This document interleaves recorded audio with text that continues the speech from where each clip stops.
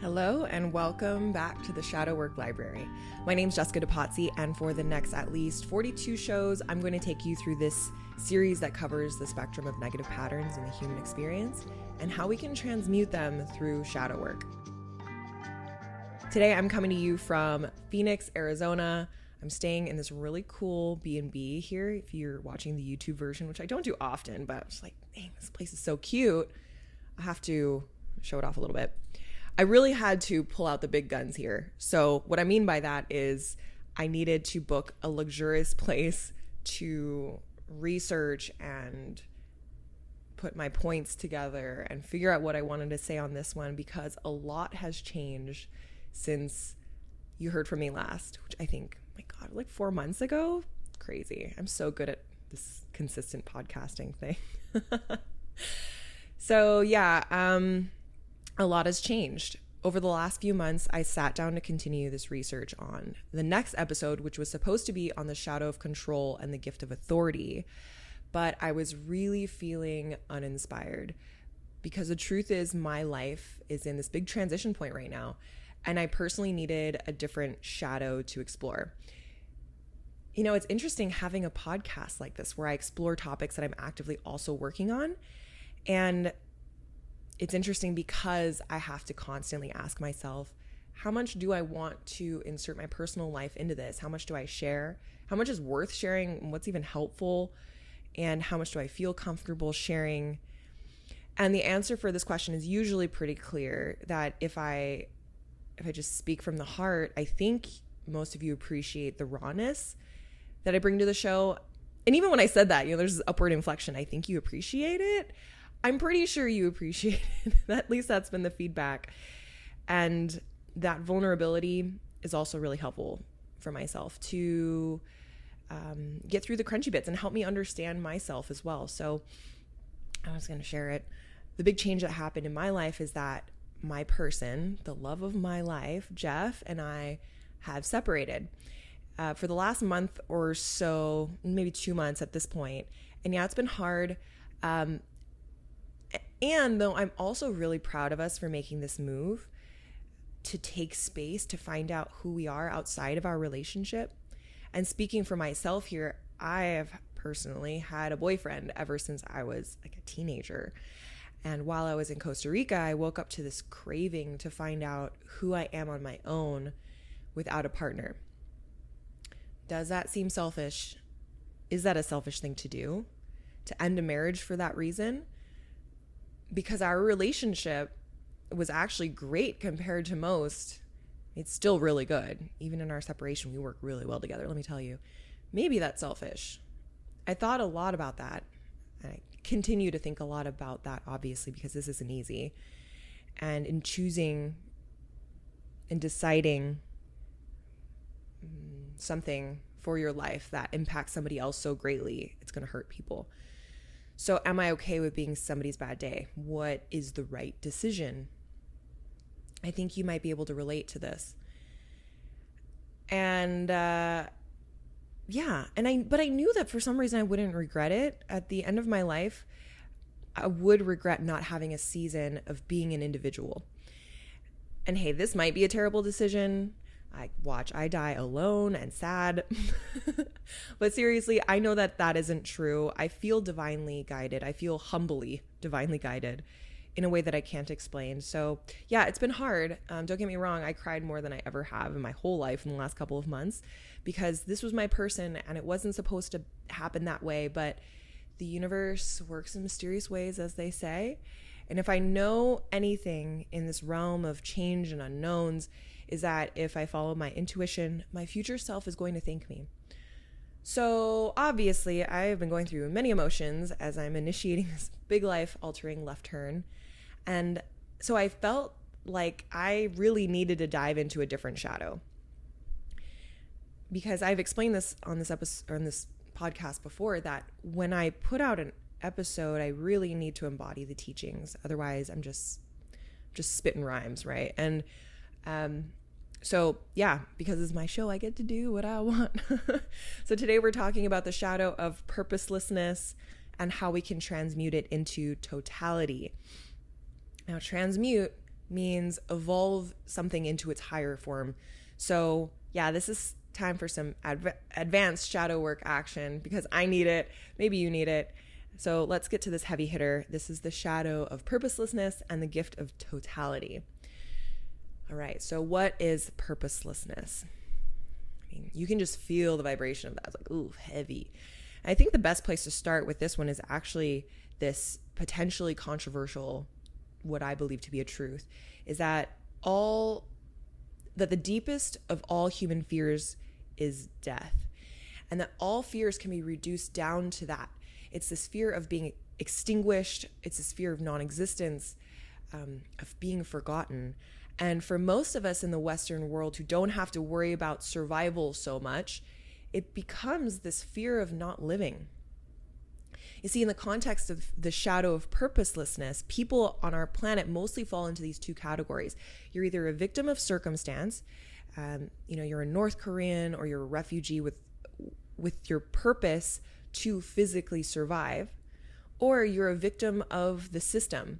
And by that, I mean, you could see that as all institutions that strive to make us the same and sterilizes our existence of being human. For that first group, physical survival gives us this very powerful purpose. Physical survival is a purpose in itself. And then for those of you like me, to break out of the mold is also a powerful purpose, because that feels like we're living our own lives, not ones that have been assigned to us. But the reality is we're both in survival states. Some live in the state of physical survival, and the rest of us live in a kind of augmented survival state where we get enough fuel, we get enough shelter, but we still feel dead inside. Damn, that was heavy. You know what I mean by that? It's the sense of purposelessness. You can see that, like, depending on where you were born, your ancestry, we all have a different relationship to the shadow.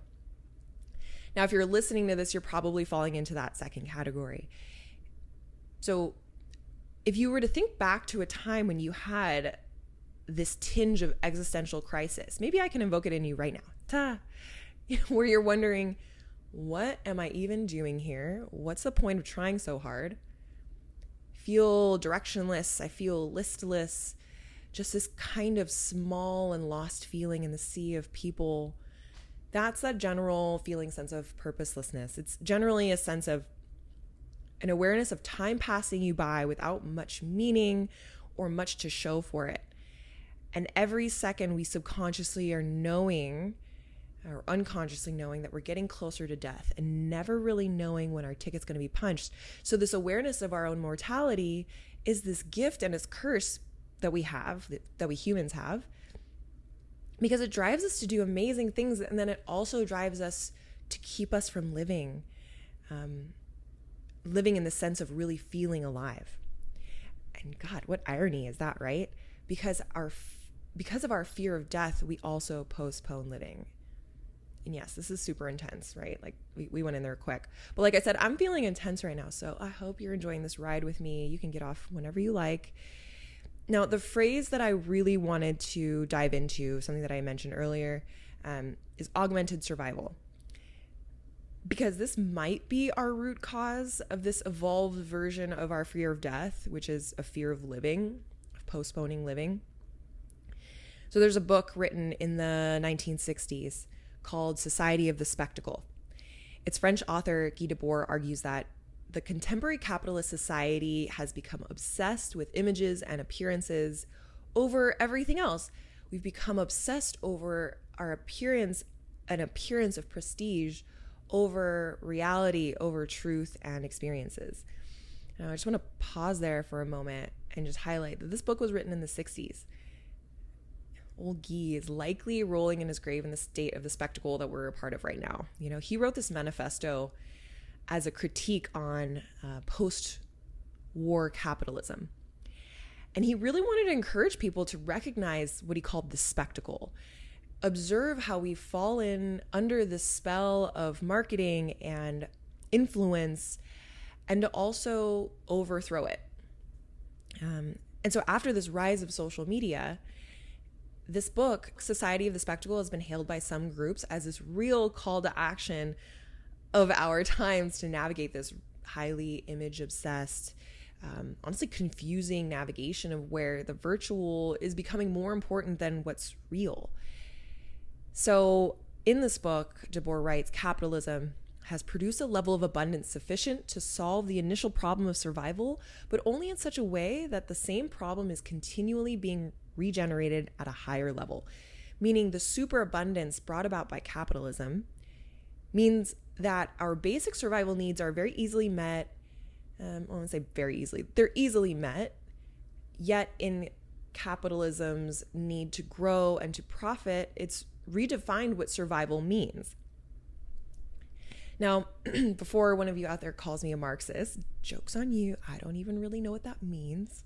Okay? But we're talking about capitalism right now. Okay, but I don't want to put a big old label on it. All that is to say that this phrase, DeBoer's phrase of augmented survival, it's important to understand, when we don't just want consumer goods, we consider them a need for our survival.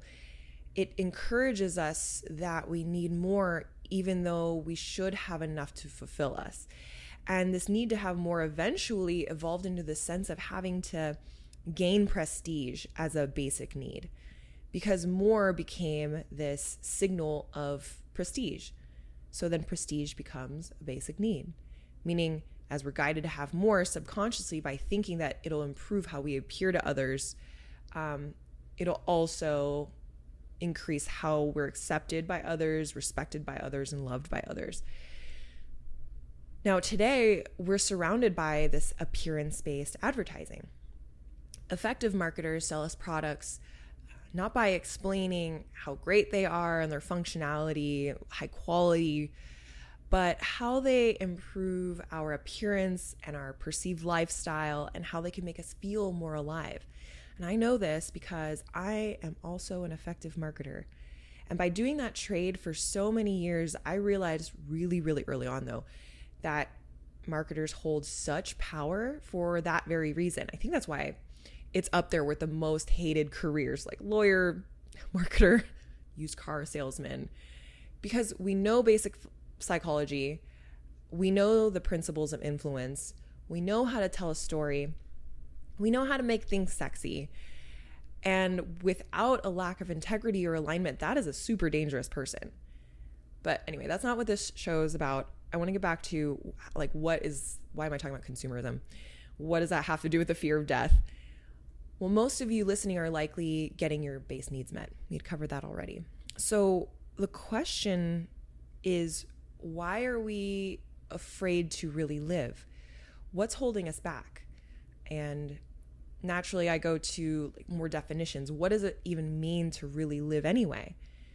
Well, when you're born into institutions that encourage us to be like everyone else, really living, in my opinion, begins when you realize that you're unfulfilled by being like everybody else. Really living begins with that observation that, oh, time is ticking down and damn, I don't even know who I am. And that used to be called a midlife crisis. It kind of makes me laugh right now because we don't hear about that phrase or that word very often anymore. It's more like a preteen crisis or a from birth crisis, it seems, because we're actively playing into consuming this influence of social media, myself included, by the way. I always have this disclaimer. I am not on a soapbox. I got my earrings on, and I'm going to post this on social and stuff. But I am actively playing into this influence of social media. It's like a Clockwork Orange style of flashing these curated images into our red and watery eyeballs, these images of young people who are happy, financially successful, fulfilling perfect relationships, perfect families, perfect beige toys for perfect beige kids. Meanwhile, you're 34, you're single, temporary living at your parents' house. That's me. I just described myself. I promise I'm fine. Okay, I'm joking, but it takes conscious effort to not compare yourself to this constant stream of curated personal bests. And this isn't just social media. This is all kinds of advertising. This is image-based marketing. It's politics. And there are very few places in the world where you can go where you're not soaking in a message designed to attract your attention. It's on the clothing that we wear. It's in the words that we use. It's the culture we represent. All of these images and bits of media, and I'm talking about, if you're going into the woods and you have tools with you, it has logos on it. Like, it's everywhere. All of it tells a story of the last 100 or thousands of years of people trying to live and make sacrifices and give up or go for it. Like, all of that is packed into the images that we're seeing today. So anyway, this fear of death for us is this unconscious panic that we're running out of time to live. So doesn't it seem obvious that we should just go out and do it? Like, why do we avoid actually going out there and curating these experiences and new perspectives and experiment with life bravely? Because if we think about, like, what is afraid to die, the body isn't afraid to die. It's the ego that's afraid to die. It doesn't want you to root out your fears. It doesn't want you to explore the things that make your stomach turn. Because the inconvenient truth is that before we live, a part of us must die. And so it's just easier to try to live through others, through this perception of living, because this external validation can give us this hit of a real experience. But we all know that that's not true. So a part of us, if we want to live, before we can live, a part of us must die. Intense, right? God. That's a shamanic truth. That's something that I also believe to be true as well. Now, if you listened to my last episode, I started off by explaining that I'm apprenticing in Costa Rica with a medicine woman who I love so much. My several months there, which was a catalyst for a lot of big changes right now, and I do intend of going back next month. So the experiences that I had there brought to light just how important facing our own mortality is to really living. It was really common for me to be in ceremony and to be asked by the attendee, the client, am I dying? Or I think I'm dying. Yeah, I'm pretty sure I'm dying. Or afterwards, it was all about dying. It's so interesting. There's this element of death that for some reason needs to be embraced so that we can live more fully, to feel more lit by life. Because after you walk through that death door, whatever it appears to be to you, you will have learned something big. Now, what you do with that insight is a completely different story for another time. Yeah, we need to talk about integration at some point. I'll just ask you, like, what do you think about that? Before you can live, you must die. Just think about how many myths and stories have that kind of message. Harry Potter. Shit, spoilers. Okay, Harry Potter. The Lion King, The Matrix, Jesus Christ and his resurrection. They all have this resurrection story. And we love that story because it's our story. So let's dial it back a little bit. Most people do shadow work or plant medicines or self-development or pursue growth in some way because they want their lives to improve in some way, right? And in that work, things really need to be decided. There's always this long list of things that we need to decide to do or not do. Am I deciding to quit my job and follow my passion, or am I deciding to find meaning in the present moment in what I'm doing right now? Am I deciding to go to the gym and get really snatched? Or am I deciding to love my body in whatever form it wants to be in? The etymology of the word decide is Latin, and it translates into cut off. So to decide on something means you need to literally cut off or kill off a part of yourself. So in other words, you need to let a part of yourself die so that you can choose the other thing. If we don't decide or kill a part of ourselves, then that's when we live in that weird limbo state, that postponing your life until your unfulfillment either becomes so great you just literally can't bear it and you need to do something about it, or you actually die. Now, if you're expressing the shadow of purposelessness outwards in this reactive fear style, you might be experiencing risk-taking. but not the healthy kind of risk taking, which we're going to talk about a little later, but this kind of like rash and extreme jump from activity to activity at this unpredictable pace, almost as if you're trying to outrun your sense of non-direction. So you're urgently seeking something to give you the sense of purpose. And the really scary thing for you, if this is something that aligns for you, is that your own inner silence and stillness can be deafening. And that can be one of the scariest parts of all of this. That's why you keep running, because your inner voice is like screaming at you in the silence. If you're experiencing this fear inwards in more of a repressive style, then you're going to feel this sense of hollowness or exhaustion, like you just have no juice left and you have no chi left. And that can also be a really scary place to be. You have no sense of purpose. Everything kind of feels like it doesn't matter. And no matter what you do, no matter how opulent or adventurous or interesting, it feels lackluster. And so for both, not facing your demons will have you living this half-life of lack and a lack of depth and a lack of understanding of those who have dared to look into their dark nights of their souls. And that's a shameless plug into the documentary that my team is producing. So if you want to check that out, you can go to posttraumaticgrowth.film. Okay, so let's dial it back to level 10 and talk about demons. Literal demons, figurative demons. Let's talk about both. Like, what is even real, right? If you've spent enough time with a shaman or metaphysical medicine man or woman, metaphysical medicine person, a healer, which first of all, I highly suggest you do because they are cool people. They can be very cool. You might have come across a conversation around demons or entities.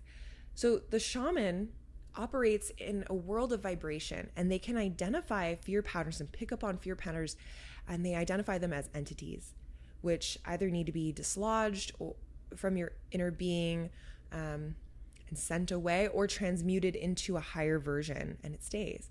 And that's really the foundation of a true shamanic practice. Now, how they go about doing that differs from lineage to lineage, whether they're pulling it into their own bodies or they're giving you the energy to do it yourself, or plant medicines are involved, right? Now, if you've spent enough time with a psychologist or a therapist, they exist for a very similar reason, but they examine our mental and emotional worlds and name these same fear patterns as neuroses or mental illnesses or personality disorders. And other systems give other names to these fear frequencies, like the Jungians might call it archetypes. Now, what's true? Okay, I can start by saying, obviously, I don't know. I can also say I've seen some things at the Awakening Center that have me really feeling like demons are their own thing. But it's also possible that our psyches and our bodies are showing us possession, like a psychological disorder kind of possession, in a way that we'll understand based on our own stories and our own myths. Just something scary to wake us up to how important it is to work on it. Either way, I want to talk about demons and entities from that shamanic standpoint because it's exciting to me. So from what I understand, in the shamanic viewpoint, when a person's behavior kind of defies logical explanation, the shaman looks for this possibility that a possessing and potentially malevolent spirit has attached itself to the person. And these spirits can distort an individual's perception to such a large degree that even their physical appearance changes and their actions become unrecognizable from the person that we had previously known.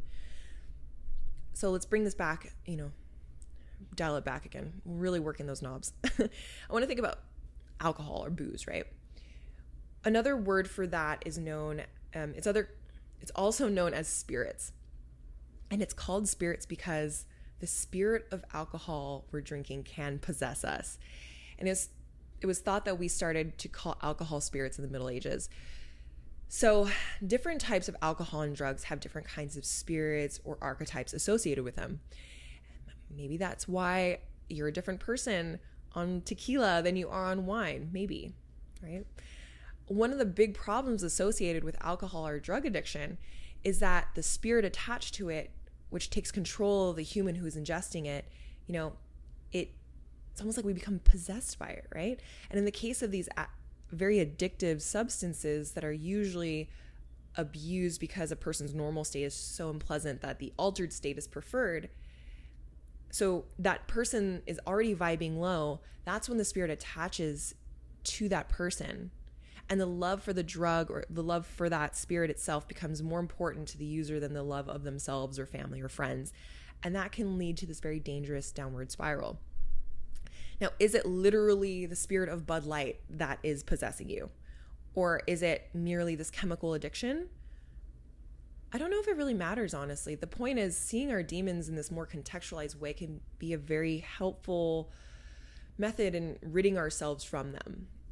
Because as my teacher often says, a problem recognized is a problem half solved. So sometimes working with these archetypes that are feeling very real can be more helpful than its chemicals. But maybe that's not you, right? Now, entities aren't just reserved for drug and alcohol addicts. Some possessing spirits come uninvited and take possession of the host without them even noticing. So I've listened to hundreds of stories about possession and found that a common through line is that the possessed person was either the illest, meaning like the sickest, they were injured in some way, weak, neglected, in their family or in their community. And it's thought that the low vibrations that person is emitting are exactly what that darker energy needs as its own fuel. That's pretty interesting stuff, right? And I mean, you don't have to subscribe to any of this to see some value in understanding that when you vibe low and you habitually vibe low, you will gain a kind of mental or emotional disorder or an entity that's going to be a real challenge to shake, especially alone, which is why we seek the help of the shaman or the therapist or our friends. And also keep in mind that the true shaman or effective and honest therapist knows that they can never take away a person's entities, or they can never take away a person's fears or negative patterning for them. They can only help the person identify their fears and then guide them through the darkness so that their fears can be accepted. Wholeness, which is the gift state of this, wholeness comes about as you accept and embrace all of your deepest fears. And I'll leave you with one more shamanic bit of wisdom that I learned, that the only way to transmute an entity or a demon is to absorb it into the light inside yourself. And I promise you, that's not just like this insightful, deep quote that I'm trying to put out there. This is super, super true. The only thing that fights the darkness, that tries to keep you small and hollow or risk-taking or neglectful of your highest good, is love. All right. Now, that basically covers purposelessness. It's postponing of living and running away from the sense of darkness and feeling fragmented. Feeling directionless is because you have pieces of yourself all over the place. You have pieces of yourself that you really like, that you want to promote, let's say on social media, and show off and tie ribbons around. And then you have pieces of yourself that you're ashamed of and that society, as we know it today, doesn't love and feel like too much or too little. So then what this transmutes into is totality. What is the goal of the person who seeks the shaman or the therapist? It's totality. It's wholeness. The Jungians would call it individuation, where you feel like all the pieces of your puzzle have been put together. You feel joyful, which is not happy all the time, but joyful contentment, like things make sense and everything is okay. The sad is okay. The angry is okay. It's equanimity. It's the middle path. You don't need constant external validation, and you see holistic goodness in all things. The gift of totality is embracing these various challenges that life brings you. It's gathering all of these archetypes, all of these parts of yourself that make you you. And you're like, welcome. I want to talk to all of you. You all have a stage here. Totality is also not sitting idly by and being like, it's all okay the way it is, and I'm just going to sit on my couch while the house is burning down. I love that meme. Totality is actually living in this continual state of risk-taking. And not the extreme kind of risk-taking that I was talking about with the reactive manifestation of the shadow, but the kind of risk-taking that is like creating something or moving towards something that you really can't see until it's complete. That takes bravery. Richard Rudd in the Gene Keys says so beautifully, what you are building is the path of your true destiny. This is a path of deep trust in which the individual strikes out on their path, surrendering their whole being to the mystery of life and its hidden rhythms. To be total is to be alive in every sense. It's to be acoustically alert to the vitality of every moment as it comes. In the resonant vessel of each moment, fear cannot survive, and thus you experience a deepening calm and quietness growing naturally within. God damn, I wish I could write like that. So basically what he's saying is totality is about living your own myth and embracing your dark side. And to be aware when religions and institutions tell you not to just be aware of that. And yeah, that's a little controversial. You know, when I tell people that my greatest passion is to explore the dark sides of humanity, I'm pretty sure they think I'm like a swinger or a witch doctor. But to really explore our demons and to crawl into the dark spaces and to get cobwebs on our faces and to get muddy, that is some thrilling stuff. Especially when we do it knowing that that is what life is. It's comedies, it's tragedies, it's romances, it's adventure sequences. Life needs this saturation. It needs high contrast to be alive. And so if I could leave you with one real takeaway from this episode, it's to handle adversity lightly. Because the more you can deeply accept each feeling of fear that comes, the lighter you'll grow and the more love you're going to feel towards life and the more gratitude you'll have for that moment. Be present with it. God, I'm so tired of saying be present, but it's just one of those things I have to constantly remind myself too. When we're present, we live in this intuitive way. Our brains almost don't have a chance to talk us out of this or that or to over-logic things or run us into the ground with exhaustion. To live an intuitive way and to see that life shows you these underlying purposes and everything that it brings you is a really adventurous and mythical life. So I feel like this would be a good time to thank you for things. I want to thank you for listening to this podcast and letting me share a bit of my dark night of the soul. One of many in my future, I hope, because that means I'm going to be living a long and adventurous life. I really try my best to live the message that I put out here, and this one means a lot to me. And as I was writing up my notes, it was July 13th. It was a full moon in Capricorn, and I did a cannabis ceremony at my B&B. I mean, it was a discreet one because I was in somebody's backyard. And I remembered Jeff and I had our wedding party on the same date some years ago. So it was our wedding anniversary, more or less. On this full moon in Capricorn also. And for the first time in my aloneness, as I just finished going through my notes of this podcast and I was getting ready to record, today, I had this deep sense of sadness of killing off this part of me that had this man as her husband. And I cried, ugly cried. And I'm sorry to the B&B hosts. I'm okay if you're listening. And thank God I felt that totality. Like, thank God I went through the shadow and committed myself to embodying these dark bits. Because instantly this feeling of sadness felt like laughing at the same time. I don't know if you've ever experienced that. I was talking to my friend Coach Durs, and he had just recently done Bufo. And that's something that's common during that, like crying and laughing. It's like, what is this emotion that I'm feeling? It's pretty awesome, actually. It's like, how beautiful is it to, and how grateful am I to have had the opportunity to feel so sad, to have loved somebody so much, to have that much love, and the equivalent of that amount of sadness was almost too much to bear. And I felt just like us it felt like us falling in love in a funny way. It was just like this loss of love felt as overwhelming as falling in love, this breaking open of the heart area. And to know that my intuition and my divine guidance has my back and I'm not really alone, and that I can be brave enough to make decisions like this and trust myself, right? And so I want all of us to be brave enough to make decisions that have us living mythically and epically, and that might not make sense to people.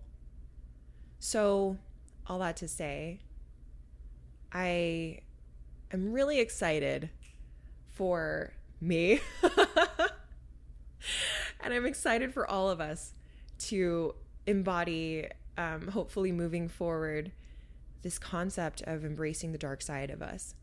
And so again, if there's one takeaway, it's handle adversity lightly. And by lightly, I mean see the meaning in it. And that doesn't need to happen right away. Just be open to acknowledging that this might not be the worst thing that happens to you. It might actually be the best thing. All right. Tune in next time for the long-awaited Control to Authority episode. I want you all to be safe, but of course not too safe. Have fun, and we'll talk again soon. Oh, and if you would like to leave me a rating and review, that would be amazing. That really helps me out. And you can find me on Instagram at Jessica DePazzi. That's DEPATIE_. Jessica DePazzi_. Love ya. Bye.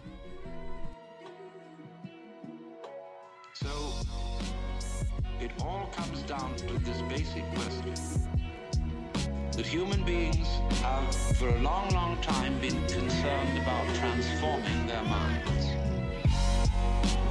Is there any way in which one's mind can be transformed?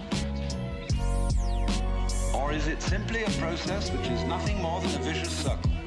I could ask, why have you come here? What were you looking for? Why have you come here? What were you looking for? Why have you come here? What were you looking for? Why have you come here? What were you looking for? Would it be too presumptuous of me to say that you were looking for help? That you hoped you would hear somebody who had something to say that would be of help and relevance to you as members of a world which is running into the most intense difficulties. A world beset by a complex of problems, any one of which would be bad enough. But when you add together all the great political, social, and ecological problems with which we are faced, they are appalling. And one naturally says, the reason why we are in such a mess is not simply that we have wrong systems for doing things, whether they be technological, political, or religious. But we have the wrong people. The systems may be all right, but they are in the wrong hands because we are all, in various ways, self-seeking, lacking in wisdom, lacking in courage, afraid of death, afraid of pain, unwilling really to cooperate with others, unwilling to be open to others. And we all think that's too bad. It's me that's wrong. Why have you come here? What were you looking for? Why have you come here? What were you looking for?